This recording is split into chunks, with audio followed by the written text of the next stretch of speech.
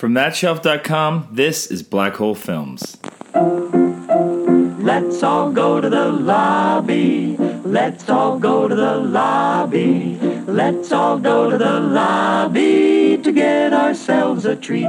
What's a black hole film, you ask? Well, you know those films you always meant to get around to watching, but you never did for whatever reason? Well, that's what they are. And this podcast is all about embracing them and checking those films off our lists and talking about them and whatever else happens to come up. I'm Canadian filmmaker Jeremy Lalonde, and I will be your host. You can follow me on Twitter at LonJeremy, or check out my website, jeremylalonde.com, for more information on me and my projects. If you like the show, please subscribe to it, rate, review it, and leave a comment on whatever platform it is you're listening. It really does make a difference in helping to get more ears tuning in. And if you like this show, check out the others on the thatshelf.com family of podcasts. And without further delay, let's get into this week's film. This is episode 244, and today I'm joined by Canadian comedy legend Aurora Brown. You know Aurora from Baroness von Sketch Show, which I was very fortunate to be able to work with her on, as well as more recently, the new CBC show, Run the Burbs. And we're going to sit down and watch a film together. All right, so we're sitting down to watch Legally Blonde. I'm Jeremy, and I have seen this film, but not for quite some time. And with me is... Aurora Brown. And we were together on a little show called Baroness von Sketch. And we haven't seen each other in way too long. Look, you're wearing the hoodie. Nice. The hoodie. Did you get one of these? I did. Yeah, I have lots of Baroness swag. I still have the backpack, and I love it so much. It's a good backpack. Solid backpack. Mm-hmm. So what I loved about our selection process is you gave me this list of a great list of some really classic movies, but Legally Blonde was on there, and I just said, I would do any of these with you, but which one do you really want to do? And without hesitation, you went Legally Blonde. Yeah. And I respected that so much. Well, for my list, I confess, it was kind of like when you go to the grocery store without a list. I was like, what haven't I watched? I know there's tons of things. So I had to go to one of those lists of the 80 movies you must see. And I think, was that one on it, or it was just one that I knew I hadn't seen? And so I wrote down, so there's a wildly eclectic list because I hadn't seen. And then I was looking at it, I was like, well, that one looks like the most fun. So, so I was like, okay, because we can, and, we were talking, Lawrence of Arabia, but you're going to save that for a future thing. Yeah, and it was Lawrence of Arabia or this. Or The Bicycle Thief was on there too. I know enough about it that I think it'll be fun. So yeah. So So this movie is now 21 years old, I think, right? Which is crazy. It was made. It was early 2000s. So, which is bonkers. So what made it so that it took you this long to get around to this? Around 2000, I should have seen it because I knew people in my life who were into it. It just, when it came out, I was on main stage at the Second City, which is a social life vampire, because every night you're performing, right in the prime time, your whole evening is shot. And so when I had an evening off, which was on Sunday, I didn't want to go, and I guess I didn't care to go to it started probably that way, and then it just snowballed. And there's some movies you feel like you've seen enough clips, you've seen enough ads for it, you kind of get it. It just didn't hit my fancy, and then it just never came up. And but I've seen the Ariana Grande video where she kind of cosplays as Elle, I think her name is, Reese Witherspoon. And I think she was in my mind because I heard, Reese Witherspoon has been involved in a whole bunch of digital things. Her husband made Quibi, and she was going to be on that. And then lately she's the one going, we should all be getting digital personas and NFTs. And I'm like, what's all that about? And so I thought, so that's why she was in my brain pan. And I thought, let's go back to that time. Anything to get me out of this year. I'm happy to time travel and go back to I don't even know if did they shoot it before 9/11 maybe? So there's that. It will have been in the time, even if Britney Spears isn't in the movie or her music isn't in the movie, it's of the time when her music is there. It would be really nice to be back in those innocent time. Yeah. So what do you know about the movie? I know that she's rich, that she has to go to law school for some unusual circumstance. And I think she does unexpectedly well. That's all I know. That's a good going. So it's funny. So my son's going to watch with me, and we were walking the dog, and he's like, "What's it about?" I'm like, "Well," I said, let's play this game. It's called Legally Blonde. What do you think this is about?" He's like, I don't know." And I said, "Well, like, let's break down the words. What's blonde? Like, what would you think? What does the word blonde you think mean to you?" He's like, "Someone with yellow hair." I was like, "Yeah, but what's like the social connotation of a blonde?" No idea. And I was like, "So has this like skipped your generation that you don't understand like the cliched version of a blonde?" Like, that's fantastic that disappeared from the social construct. Totally. But it made me, I was like, wow, like the whole, like the cliched version of a dumb blonde, which is kind of what this is playing into. He had no idea what that meant. And I was like, that's so fantastic. I'm so happy. But then you go, oh, is that bad? So I'm really interested to rewatch this now, knowing that, just to look in it and see how much of it, because I know at the time, I remember reading an interview at some point where Reese Witherspoon talked about how she didn't want to play like a cliched Valley girl. Like she wanted to represent that type of person authentically. And I can't remember the performance at that point. So I'm curious to watch it now going, oh, like, is that possible to do while you're also still doing a bit of a stand-up? I will be so interested to see. I will be also so interested to see something that is probably even like more soaked in gender role humor than it even realizes. Kudos to your son and to you guys. I'm sure there's lots of kids somewhere in the world who are like, oh, blondes are dumb or whatever. It's funny because like when my son was a baby, I was, like I've gone through the point in my femininity where I was like, why do they have to make everything pink, or why do you have to wear these things? And then it's actually being a mom and going to playgrounds where there are girls fully getting dirty and wearing tutus. I dropped a little bit of that. We don't have to be, it's like, why does it an exclusive thing? Like, why do the Venn diagrams not meet of like foofy and pretty and stuff like that and smart and stuff, like I did that kind of like that Jedi mind trick. They told all of us that, to be one, you can't be any of this. Right. And I quite like that in my life. It's like, you can be all these things. Like when I first started watching Yo Gabba Gabba, at first I was like, oh, Fufa. And after a while I was like, I would rather hang out with Fufa than any of the other three. She sounds like way more fun. And I don't know what that is. Is that a kid's thing? Yo. It's a little kid's thing. And I missed that one. Well, kudos. Get ready, my friend, because there's so many great bands on this show. We watched it when Sebastian was a kid, but it has those like, it had like the soft, pinky kind of like fun stuff and like various, kinds of personalities in these puppets. And I'm looking forward to both embracing Elle in that kind of way where I'm like, re-examining my own things about like what blonde and pink and that kind of stuff means. And at the same time, I'm ready to criticize Elle for this movie. I'm ready to embrace it and criticize it in equal measure and just enjoy it, I hope.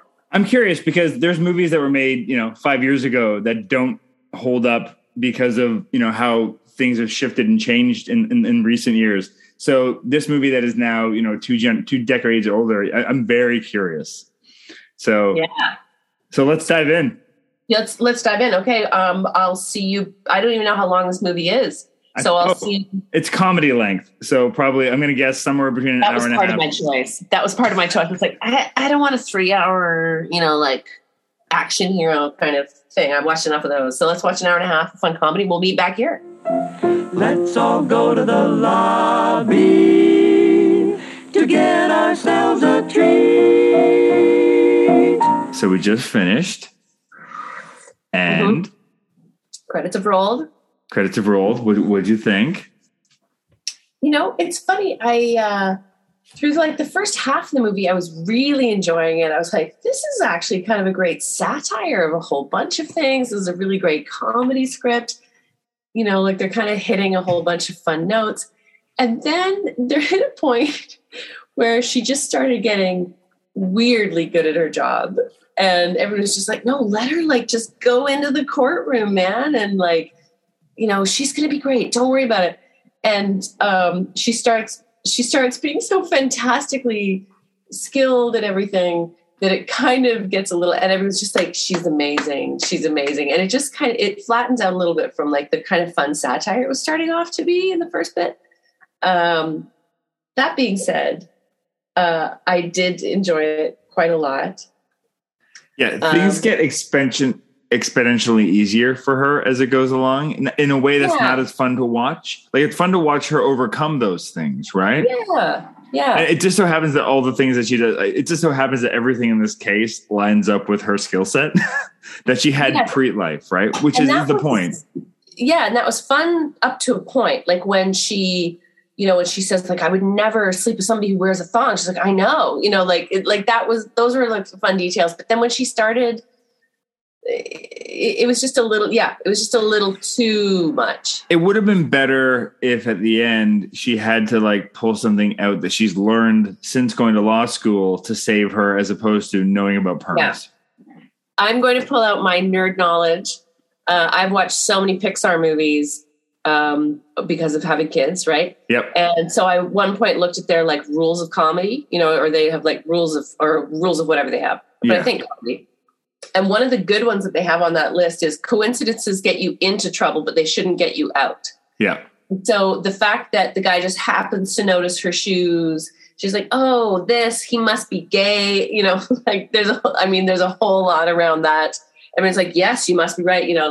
And the that was for me, the worst stereotyping in the movie was that whole gay thing.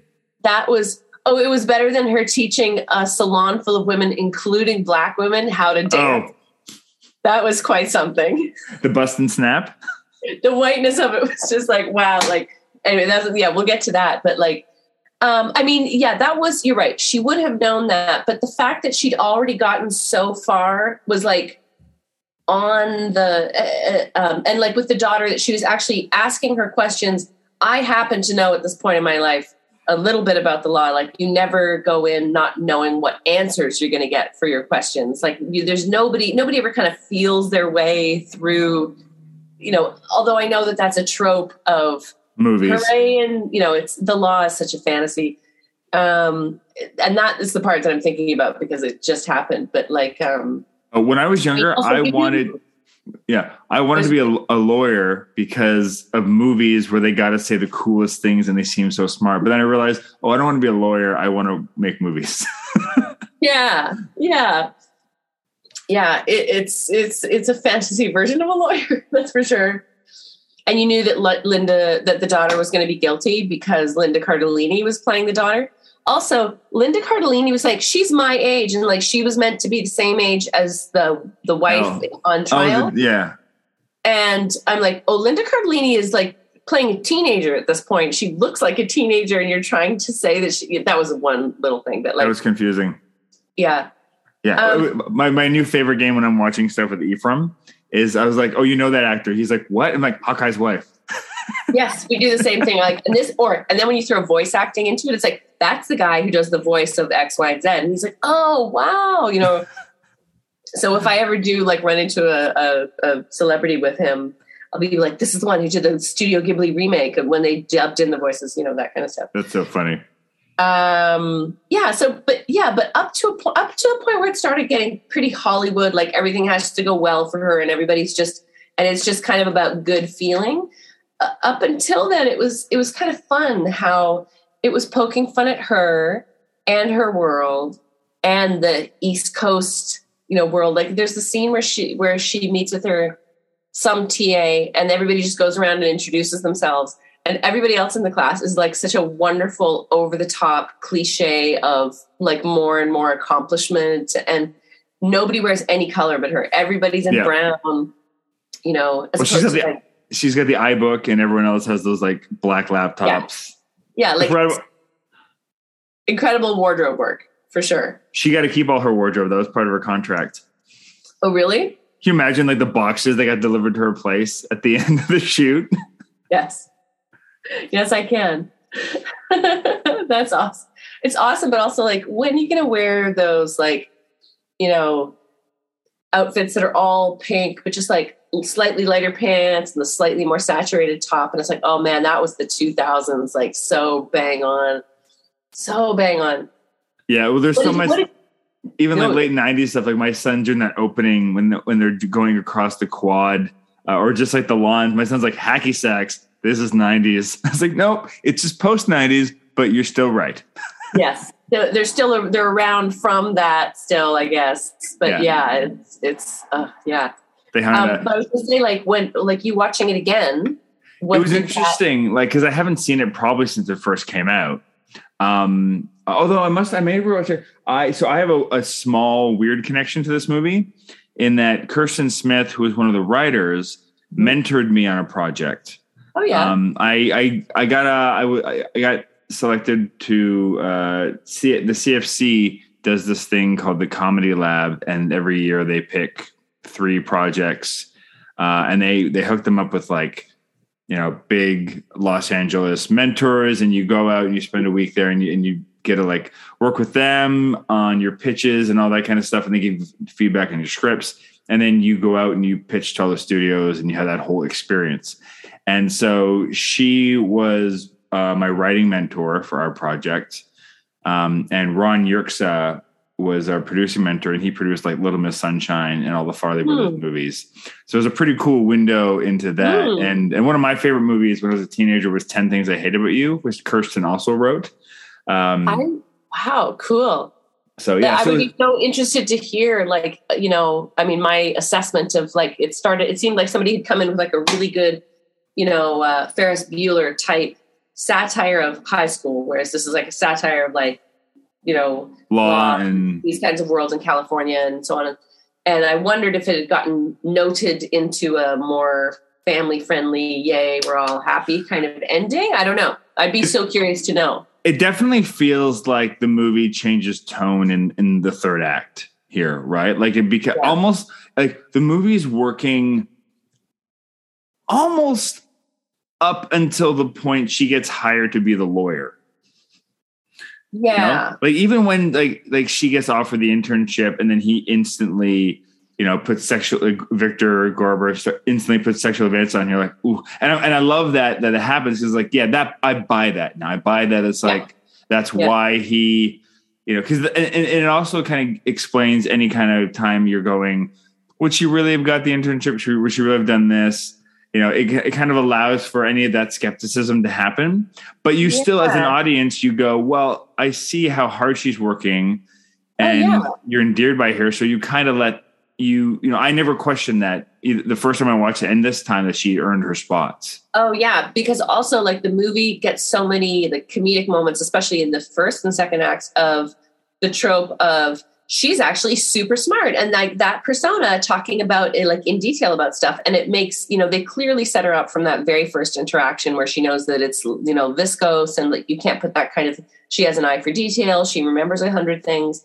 It's funny because, like, the most time travel, wow, they didn't know what they were talking about moment in a way was like them going, fashion design, why would she need law? And I'm like, you don't even know the Instagram fashion self-care empires that are about to come. That she is absolutely right. She's like Kim Kardashian, like, the twinkle that Kim, in somebody's eye, that Kim Kardashian became.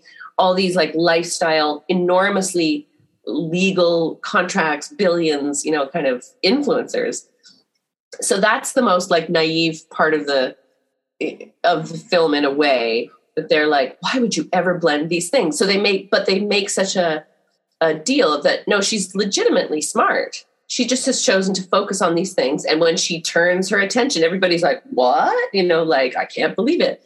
And it's like the first 2/3 of the movie, the standard reaction for everybody else is like that eyebrow shot.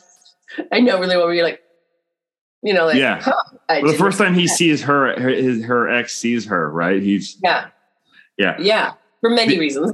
The other thing that's happening in that scene where they're all going through her resume, decided they're let her in, is they mentioned that comment. It's like, well, we always talk about how we want diversity. And it's like, oh, that's your version of diversity in 2000. That's like, wow, that has not aged well. But also, especially when you see, like, I don't remember seeing a non-Caucasian student in any of those classrooms. Well, once they're in the background, Maybe, yeah. There's when she's in the sorority, I like it was so white so white and blonde. It was like a Fox News cast in the sorority, and like the diversity is the redheaded friend. You know, she has the two kind of funny friends who are, you know, so that's the diversity is the redhead. The redhead. But then once they got, and so I wasn't really sure, like, is this a product of the time or are they doing this? And then because once she got to the East Coast, it was like so brown, like so much more visually diverse than California had been. I was like, okay, so they see the choice that they were making there. Yeah. But even so, like the first time a Black woman enters the movie meaningfully is in the soundtrack when she decides she's going to like put the work in and like believe in herself. And suddenly it goes from like John Williams-esque classic comedy movie orchestral music to a contemporary song. And it's a Black woman. I think, I don't know what band it was, but I was like, this is like a Destiny's Child-ish kind of voice. I'm like, I'm going to believe in myself. And she's on her little Peloton and like studying while her dog's watching Chihuahua things. And then the women who she teaches to dance. Yeah. Well, the judge is a Black woman. The judge is a Black woman. That's such a standard place for TV to put a Black woman in a powerful role. You know, to be fair, it's usually a Black man. Or a Black man. The judge. That's where they show up and it like makes up for stuff. But yeah, that the one scene that was the other like, whoa, I can't believe it. When Reese Witherspoon, as cute as Elle is like bend and snap. And the Black women were like, oh, that's pretty cool. No, I couldn't do any more. That's like too much for me. And then like dancing in the back, like, but they don't really show them probably because they're like way better at it than like what the white women in the front row are doing. It was just like, I can't believe that. And then the whole rest of the soundtrack, there's a ton of music by Black bands or singers to indicate self-belief and energy and scrappiness, you know, and like, so that was a little more apparent than I think it might have been to my eyes anyway at the time. Had I seen it then? Yeah. My son was an eagle eye. He noticed the I can't remember the name of the character, the mean lady teacher. He noticed her in the beauty salon earlier in the movie. He's like, she's been in every scene there. I was like, what? Little eagle eye. I did not notice her. Yeah. He's like, she was in the bend and snap scene. I was like, what? I did not notice that. That, you know, I'm glad to know that because it did seem like weird. Like, why is the teacher suddenly a coincidence at this one salon? But if she'd been there the whole way through, okay, that's better. But I loved it because it made me think of that comment you made when we were talking before about that idea of like that Venn diagram, right? And it's like, oh, it's like she's clearly a smart, accomplished female lawyer. And of course, she can also go and hang out in the salon and reward herself that way too, if that's one of the things she enjoys, right? It was like she'd found an embassy from her own country when she walked into the salon. She was like, "Oh, people with nails and dyed hair, like you get me." And immediately, there's Jennifer Coolidge. But it's funny, like Jennifer Coolidge was that first scene that she was in. Normally she's one of my favorite parts of whatever she's in, but her character was written a little weird. Like that was another kind of attempt, like humor, and I was like, that was just her saying like, I'm spastic or my fat ass or whatever. And there was a bunch of jokes that were written for her that aren't normally the kind of jokes I picture Jennifer Coolidge saying necessarily, because they didn't have anything to them other than I'm a big spastic. It was like, that's weird. Like, it was like she was written as like, I don't know, like just a weirdly crass and punchy down kind of humor that I don't normally associate with her. But credit just for that one scene. And then the rest of it, she is almost like silent. She's, like hitting with her head or doing her. Yeah, she's kind of playing a weird mentor character in a way, like a real life mentor character. She's not trying to be, represent the voice of I'm trying to think who that would be. The more intellectual mentor. Jennifer Coolidge's character, you mean? Yeah, exactly. Well, she's it's almost more like she's an opportunity for Elle to be a mentor to her because she helps her so much. It seems like Elle's like, natural. She's got that same impulse to fix people that Cher does in Clueless, yeah. Clueless, right? Where that's like one of her saving graces. She just wants to help everybody, and it's like an opportunity for Elle to open her heart a bit, or like realize that, give her opportunity to be smart, to be enterprising, and kind of, pull off the thing with the dog and all that kind of stuff. And I guess the comic relief in a comedy. Yeah. The moment that like she really won, not Jennifer Coolidge, but Reese Witherspoon's character like completely wins me over in the movie is when she shows up at the costume party, realizes she's been duped, and then owns it. And then makes that frigid bitch comment. Yeah. Yeah. That actually reminded me of a book that I read when I was a kid. There's some, was it an Anne of Green Gables or one of those Ella Montgomery things, right? I mean, it's also like the scene in Gone with the Wind where like Rhett makes her put on her like sluttiest dress that's red and like go by herself into the party, and she just kind of does it. And I read the book Gone with the Wind, and she has a similar kind of like, I'm just going to do it. No, actually, you know what? Elle is even more like, I'm going to do this kind of thing. And yeah, I did like that about her. And that part of it fell away a little bit because she started dressing more and more like a lawyer, like her hair got a little messier, and she started wearing things that were not pink. That she has a green cardigan. I loved her wardrobe. And she starts getting a little more regular. So there's a little less of that humor or those opportunities. But I agree. I liked that she just like believed in herself and did the work and like started doing the homework. And that's it. Well, she's a hard worker. Like she's endearing, it's hard not to love her. And she even like has those comments about how it's like, I wouldn't, I would not have been mean to you at the sorority party. She has that weird moment where she rescues like the awkward nerd guy. Mm-hmm. But it's such a weird, because when you deconstruct that moment, you're like, so wait a minute. So these girls now, these other two girls who are turning this guy down, now the narrative they believe is that this guy broke your heart and was cruel to you, and now they want to go on a date with him because he fucks good, maybe. Yeah, that was weird. That was another weird moment where I was like, what decade are these sexual politics out of? Like, yeah, I like her little save the cat moment where she rescues the nerdy guy, but also then it's like, so wait a minute, now you guys want him to treat you badly? Like you're into him just because she mentioned he was good in bed? Was that what it was? Yeah. You girls that are at Harvard?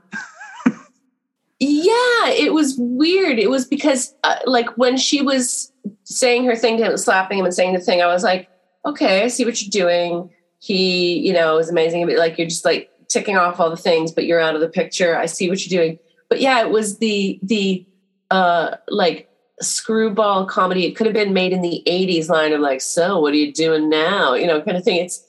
It's weird how like when you see a movie that's a little bit out of your own decade, how you start to see how there are things that show up in every other decade of movie. Like all the female characters at school who are a little bit mean, they start to kind of look like they could be in the 40s. Like, and I don't mean that they're 40. I mean that they're in the era. Like they're wearing pearls. They got just kind of like hair that has the Rachel kind of thing, but it flips out at the bottom, and you see how close it is to the 60s, to the 40s, like that and that kind of stupid character of, the illogic of like, what are you doing? Telling her it's a costume party? Okay, I won't say anything. I won't even tell them when like it's just the weird tropes that kind of show up again and again, and you might not recognize them when they're right in front of you, when it's first released, because you just think this is how life is. But when you see it with that little bit of remove, it's like there's always these,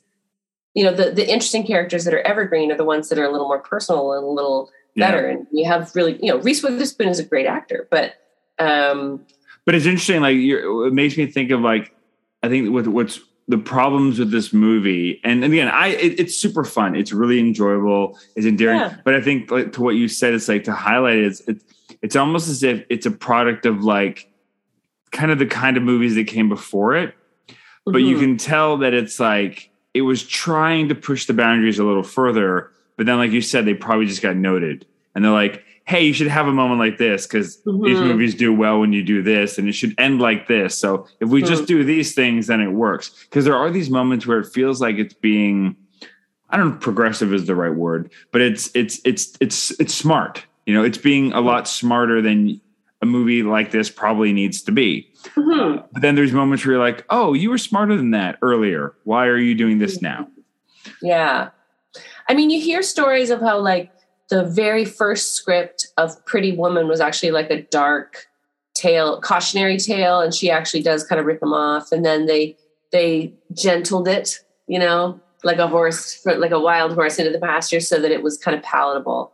And I couldn't help but wonder if there was like a really sharp satire. Like Heather's type version of this. Yeah.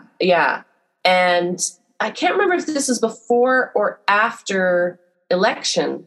What year did she do Election, where she plays Stacey Flick? It had to have been before. Let me look it up. I want to say Election's 99. This is 2001. Yeah. Stand by. It's 99. I was right. Look at me, nerd. There you go. Well, 99 was this weird year where like so many iconic movies came out. Like that was the year of Fight Club, Being John Malkovich. And it was just this year of like, and there's more. American Beauty was 1999. Right. It was just this weird powerhouse year of all these like big first films by new filmmakers, and that have really stuck around. So for some reason, I remember that was part of the class of 99. But still, like this is something like this was still probably, I think Election was the thing that got, Reese Witherspoon known. But this is the thing that blew her up. Yeah. Right. Yeah. But I was just looking at, do I still have the page lined up? I was looking at just the trivia on some of the other people that were up for the movie. And some make sense, but Charlize Theron was up for the movie. Huh. I was like, I don't know if I would buy that. I don't buy that as much, but now it's hard for me to see anything but Furiosa when I think of her. So it's, like at the time, maybe she could have tried to pull it off. She certainly looked right. I mean, up for it. Does that just mean she was called in, or it says she was considered for the role. So who knows what that means?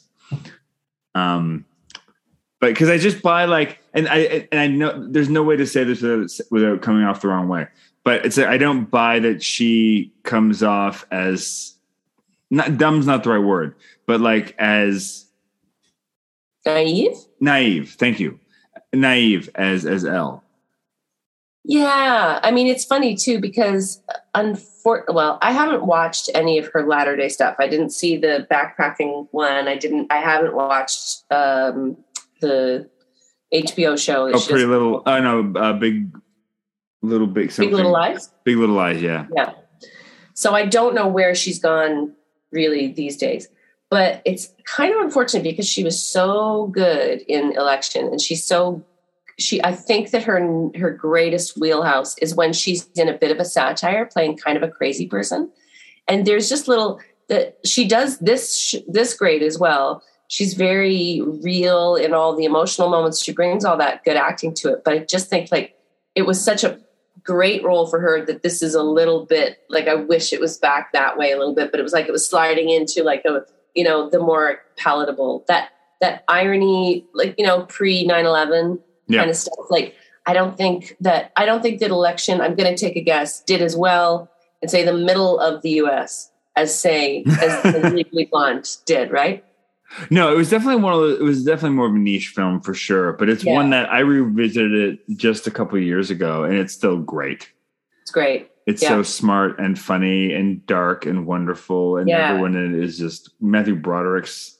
Again, it's like just the casting of that movie is so brilliant. Casting Ferris Bueller as the teacher, the teacher, so great. Yeah, it's smart because it's like you get that wink that helps it, but also it's something that's uniquely its own too. Yeah, and it's a kind of awareness of the person's life that adds to the movie instead of taking it away. Like, oh, there's Tom Cruise, he's a weird Scientologist. This is like, oh, this is Ferris Bueller, so this is like beautiful symmetry. Yeah. I did want to circle back to that prof that we were talking about, Professor, I think Smallwell or something like that is her name, something like that. Because first of all, that actress, I can never know her name. I even read it in the credits and it's gone. But she's like one of those actors you see, like when growing up watching television from the tail end of the 70s when I was a little kid through to like the 80s and 90s. that woman was in a lot of things, and I cannot tell you any of what they were, but when I saw her, I was like, oh, there's that woman, you know? And this is a really specific thing. In that first scene where she comes into the lecture hall, I swear to God, did RuPaul watch this particular scene to get that, you're going to, lip sync for your life? Because she has that moment. She's like, this is where you're going to be for the next 8 months of your life, and she just kind of shoots it off. And she's got this, like, mean kind of interrogatory kind of like ferocity to her. And so I was like, there's a lot of little bits of like post Drag Race. Now it would be like, she's fabulous. Come into your party with your, like now you would have like Jonathan Van Ness being like, honey, you show up with your, little bunny ears and you be your bunny self. Like now that's like a lot more of an accepted cultural thing. But back then it was, it's just, sorry, I'm rambling because I'm so excited about that scene. But that you can just see these little bits of like the culture that we're about to explode all over the place. And we're still trapped in this kind of like fun tale of a white girl being applauded by literally everybody in the movie. Yeah, a very privileged white girl too. Very, yeah. My son was like, she's driving a Porsche. I was like, yeah, she's fine. That's not this kind of movie. We don't need to. Yeah, when she's like, just everybody thinks that I'm blonde and that I'm a certain way and nobody will give me a chance. I'm like, oh, yeah. Oh. Good for you precious little thing. Yeah, that kind of thing. Anyway, but it's just like it's like a Disney movie almost, except that I think there is some sexual suggestions in it. But other than that, you could easily show this on the Disney Channel, and it's got just enough sex appeal. She's a bunny, but and like the woman who's on trial, because there's like a little bit of suggestion. She has a lot of like cleavage showing, but it's a family friendly movie. Really. Yeah, for sure. My son really enjoyed it. I haven't seen, I know they made a sequel with her. Yes. Red, White, and Blonde, I believe it's called. Right. Or at least that's the tagline. And then they did a spinoff that's, I think, about her cousins, her twin younger cousins that go to Harvard. Oh. And I can't remember what it's called, but I know they did like a weird spinoff sequel kind of thing with characters that are, I bet you Jennifer Coolidge is in a scene. Yeah. I bet you there's like a weird connection like that, where they brought back a character like that so that that way it can be part of the canon, the way Eugene Levy is in all the American Pie sequels. Yes. Yeah. Oh my God. And my other thing, I wanted to share something with you, and I think I have to do share screen, so maybe I can record the audio too. I don't know if you're aware of this. I wasn't aware of this until last week. But I got to find 1 second. Let me make sure I got it queued up here properly. There we go. Because where is it? Great. So there's, as they do now, because they've run out of original ideas, there's a Legally Blonde the musical. Oh, right. So I wanted to play you. Here's the thing. And when this song came up in a playlist one, I'm like, this sounds like the stupidest song. And then I secretly love it. So I'm just going to play you just a little bit from the opening number, which is called, I won't even tell you the name of it. You can probably see it, but I'm just going to play just a little bit. I'll just let it wash over me. I won't cheat. 4 carats, a princess cut. Are you psyched or what? I just wish I could be there to see when he gets down on one knee. Oh my God, you guys. Looks like Elle's gonna win the prize. If there ever was a perfect couple, this one qualifies. Oh my God, you guys. Oh my God, this is happening. Anyway, I just really love the way that "Oh My God, You Guys" worked. That worked way better than I thought it would when I saw the title of the song. I was like, that's so... It was in my head for days. See, that's the part of the movie where I was like, this is great satire. Like, they have a real handle on what they're just gently pointing out, about this. Like, that's kind of what I kind of wish I'd stopped watching the movie 2/3, like just after Victor Garber harassed her and she quit, because after that it started getting kind of mushy. Up until then it was still like, oh, this is cool, they're showing us different things. And but because of that song was in my head while I was watching the movie, every time someone I clocked it was like a drinking game for me without drinking, where I'm like, every time I heard someone say "Oh my God," and especially and when she wins the trial case, everyone says it, including the judge. Yes. To see if like, oh my God, oh my God, oh my God. I was like, Oh, that's why they of course they had to write a song. I bet you there's a song called Bust and Snap in the musical. I haven't looked. 100% that is in the musical. I'm going to look it up. 100%.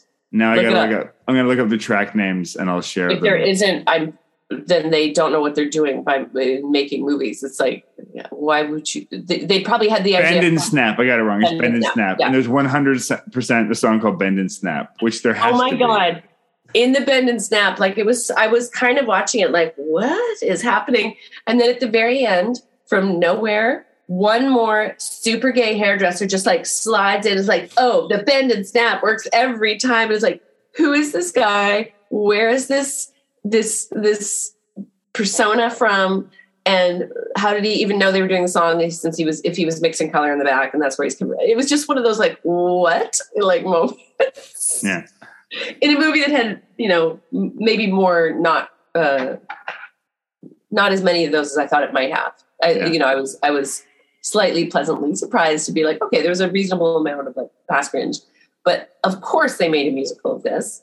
That's what they do now. That's all because I know that there's a Mean Girls musical too, right? There's all these movies, like old comedy movies that now there's like, oh, well, we how could we possibly make it an original musical? We need to use some kind of IP that exists.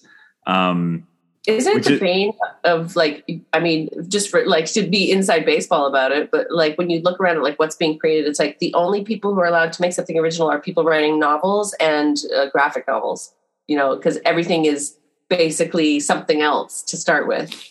Pitching something original feels, and even then, there's novels that are just like based on IP too, right? It become eventually it's like it's the snake eating itself, right? Mm-hmm. And that's why I appreciated in Hawkeye that opening when they had like the Rogers musical. I'm like, they're making fun of themselves. I don't know if they're aware of it, but I love it and I'm all for it. Yes, like the fact that they're showing that there's like an Avengers musical inside of the Avengers is like this is a perfect example of the snake eating itself. But I promise you, within 5 years, we're going to see Rogers the musical on actual Broadway. I'm sure they're talking about it. You're so right. You're so right. Because people would pay to see it 100%. Remember when they did this? Was it a Spider-Man musical and Bono did the music? Yeah, it wasn't like was rife with accidents and dangers, and they realized they couldn't actually do it because if people were getting hurt. But I bet the technology has progressed since then, my friend, and we're going to have that shield going right over the audience's head, like in a big throw, and then Thor will come from his hammer, and it'll be like a zip line. Zip line. Oh, there you go. Yeah. There's a way to do it if you can lean into the corniness of what you're seeing, right? Yeah. But I think in the end, it's funny you're saying like all these musicals. I'm like, I think that they are building these musicals for people who are coming in for a day trip to New York, who are from like not the East Coast. Yep. Who are like, we'll go see this musical and we're going to go spend some money. And that is also another thing I want to talk about. Like, there's just the money that goes around, just the total wealth of everybody in this movie, and that's kind of bound up in her femininity and all this stuff. Like there's just so much, gotta go shopping. And I feel like the musical must be, like it's just part of that. Like it's so meta. It's brilliant. Well, I'm hoping like I'm actually now, because I wanted to wait until we revisited the movie. I'm like, I think tomorrow, like when I'm walking my dog, I'm going to listen to the whole Spotify playlist of the musical because I'm curious. And I'm hoping that it almost like especially because now I'm sure I haven't looked up when it came out, but it's got to be in the last, 5 or so years that the musical came out. And I'm wondering if they were able to like, update it in ways that make it a bit more, modern and progressive in some ways. And I wonder if it's dark, if it has more of a satirical edge, because you kind of get away with that in a musical. I mean, I was just thinking, I wonder what moments are going to be made into songs, but there's no real guarantee that they'll keep the plot of the movie because the way the movie goes would kind of be deathly on stage. Maybe like it feels like there'd be more scenes and maybe, I don't know, but there's going to be like something in the courtroom about a perm, if that's still a plot point in the musical. What other moments? Have faith in yourself, like don't leave, or stay. There'll be one about him saying, stay here, believe in yourself, don't go back to California. And she's she says she's going anyway, right? Yeah, the song names don't give away much. Like there's the Bend and Snap. There's a song called Take It Like a Man, which hopefully is about, I'm sure it's about, go ahead. Oh, I was going to say, maybe it's the law professor singing to her saying, you can take this, don't let one guy hitting on you make you quit. Hopefully. I'm looking at the singers associated with it. There's a male and a female singer associated with this song.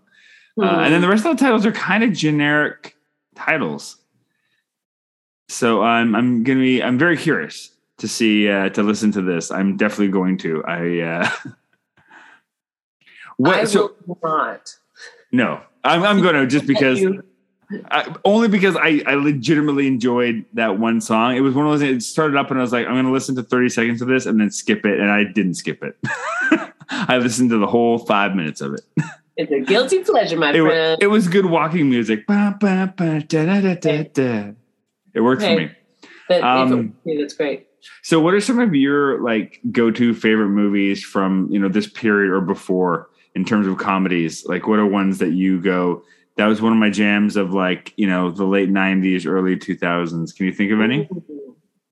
That's a hard question because sometimes it's hard for me to, again, like without looking at it, like what was happening right then? It's like, So forget that. So then growing up, like what are some of your favorite childhood comedies that you like have either like passed on to your kid or just like still think of fondly or even maybe revisit from time to time? Oh, well, as far as comedy, there's been a lot of listening to the records of Monty Python and then showing Sebastian Monty Python. And I don't know what it is about the Holy Grail, but like it's like a charm. It's like telling a little boy a secret language that he used to know before he was born, because as soon as the knights say "nee," he starts going "nee" around the house. He unerringly picks out the same things that I used to like, that we used to say around the house in my family, or the little jokes or whatever, Yeah. My kids, I had the exact same experience when I showed that film to my kids. And then we came right after, they got 2 cups and my daughter walked behind my son and they did like the tick, tick, tick, tick. And we together, and I was like, this is my new favorite thing that's ever happened. Yeah. It's so cool to watch. And he had the same reaction to the ending of The Holy Grail that we all have, which is, what?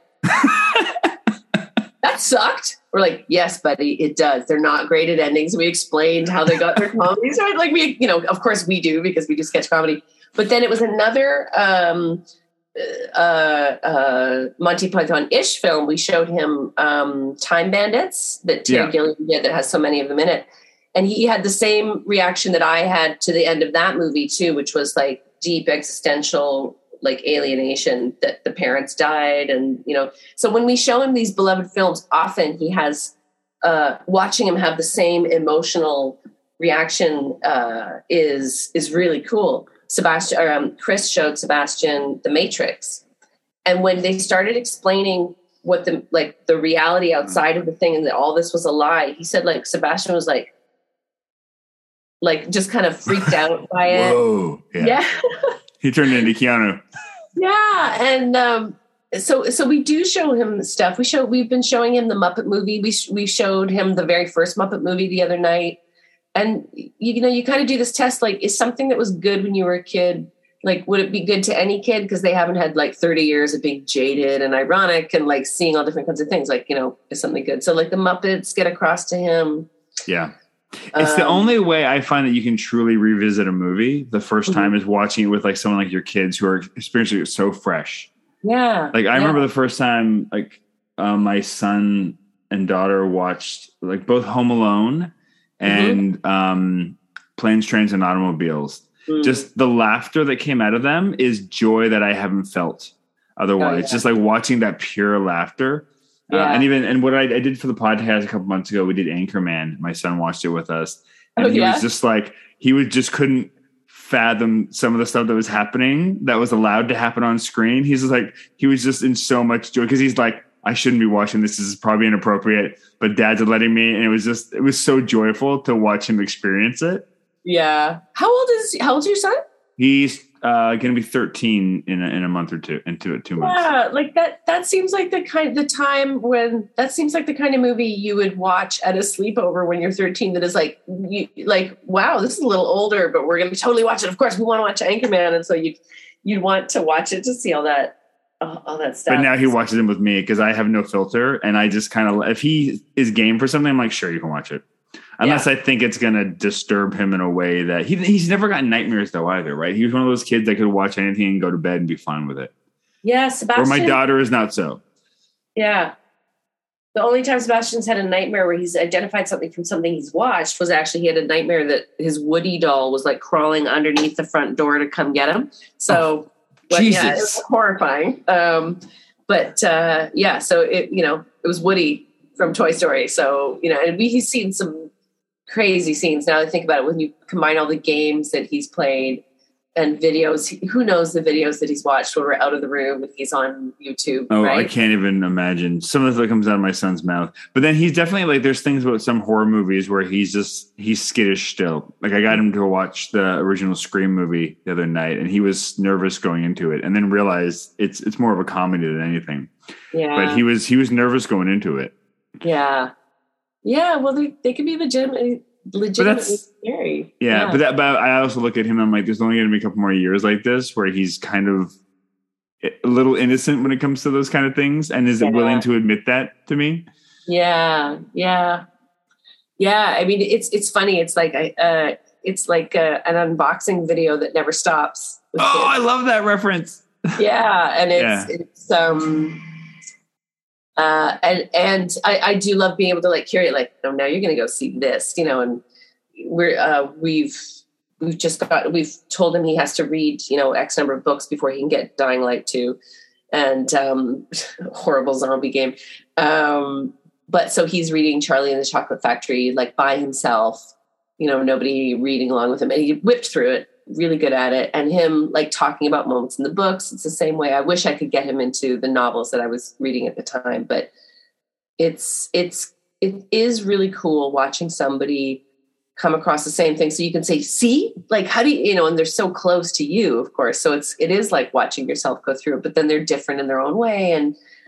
But it's funny, like we were talking before you started recording way at the beginning, I think that like, I always like movies that are problematic or whatever, they're from like, a different time. Yeah. I always enjoy watching them in order to see the difference too, because some of the things we've shown Sebastian, we're like, oh, this will be great. And it's like, oh, this was actually, wow, huh. I hadn't thought about that. And it's like looking at your old, yearbook photos. It's like, wow, I have changed or the world has changed. And, and sometimes he'll ask about stuff like you were saying, like your son, like not even getting about like, does the blonde have anything to do with it?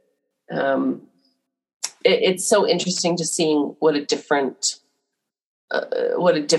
perspective, right? And then what's the same, Yeah. Well, and there's so because our kids will like anytime something is, outdated or culturally inappropriate now, like our kids are the first ones to go, what? And we have great conversations about why are they, what? People thought this was funny. Like this was okay. And it's like, yeah, we used to laugh about that because they used to make people, they primarily for a long time, only made movies for male whites. Yeah. Was really the main target demo. And then, and so as long as those people laughed and enjoyed it, that was fine. It's funny how when you watch them, like so much of the evening shows it turns into like critical film theory. It's like, well, let's talk about the context and you like want to give them all that stuff so they understand it. Because I prefer that approach as opposed to you're never watching this stuff. Like, I like talking about it and No, if you just avoid it, you won't watch anything. Yeah. Unfortunately. Yeah. So final thoughts on Legally Blonde. I guess it's like a thumbs up. I wish that it had ended about 2/3 of the way through. I'll just go back and like remember that part of it. A fun little ship in a bottle from 2022, from 20 years ago. Bonkers. Do you think you'll dive into Red, White, and Blonde? No. That's fair. No, I don't think so. No, it doesn't make me want to watch the follow. Although I think I'm going to read the Wikipedia synopsis for the spin-off out of just pure curiosity. That's the amount of my life I'm willing to give to it. That 1 minute it takes to read that. Yeah.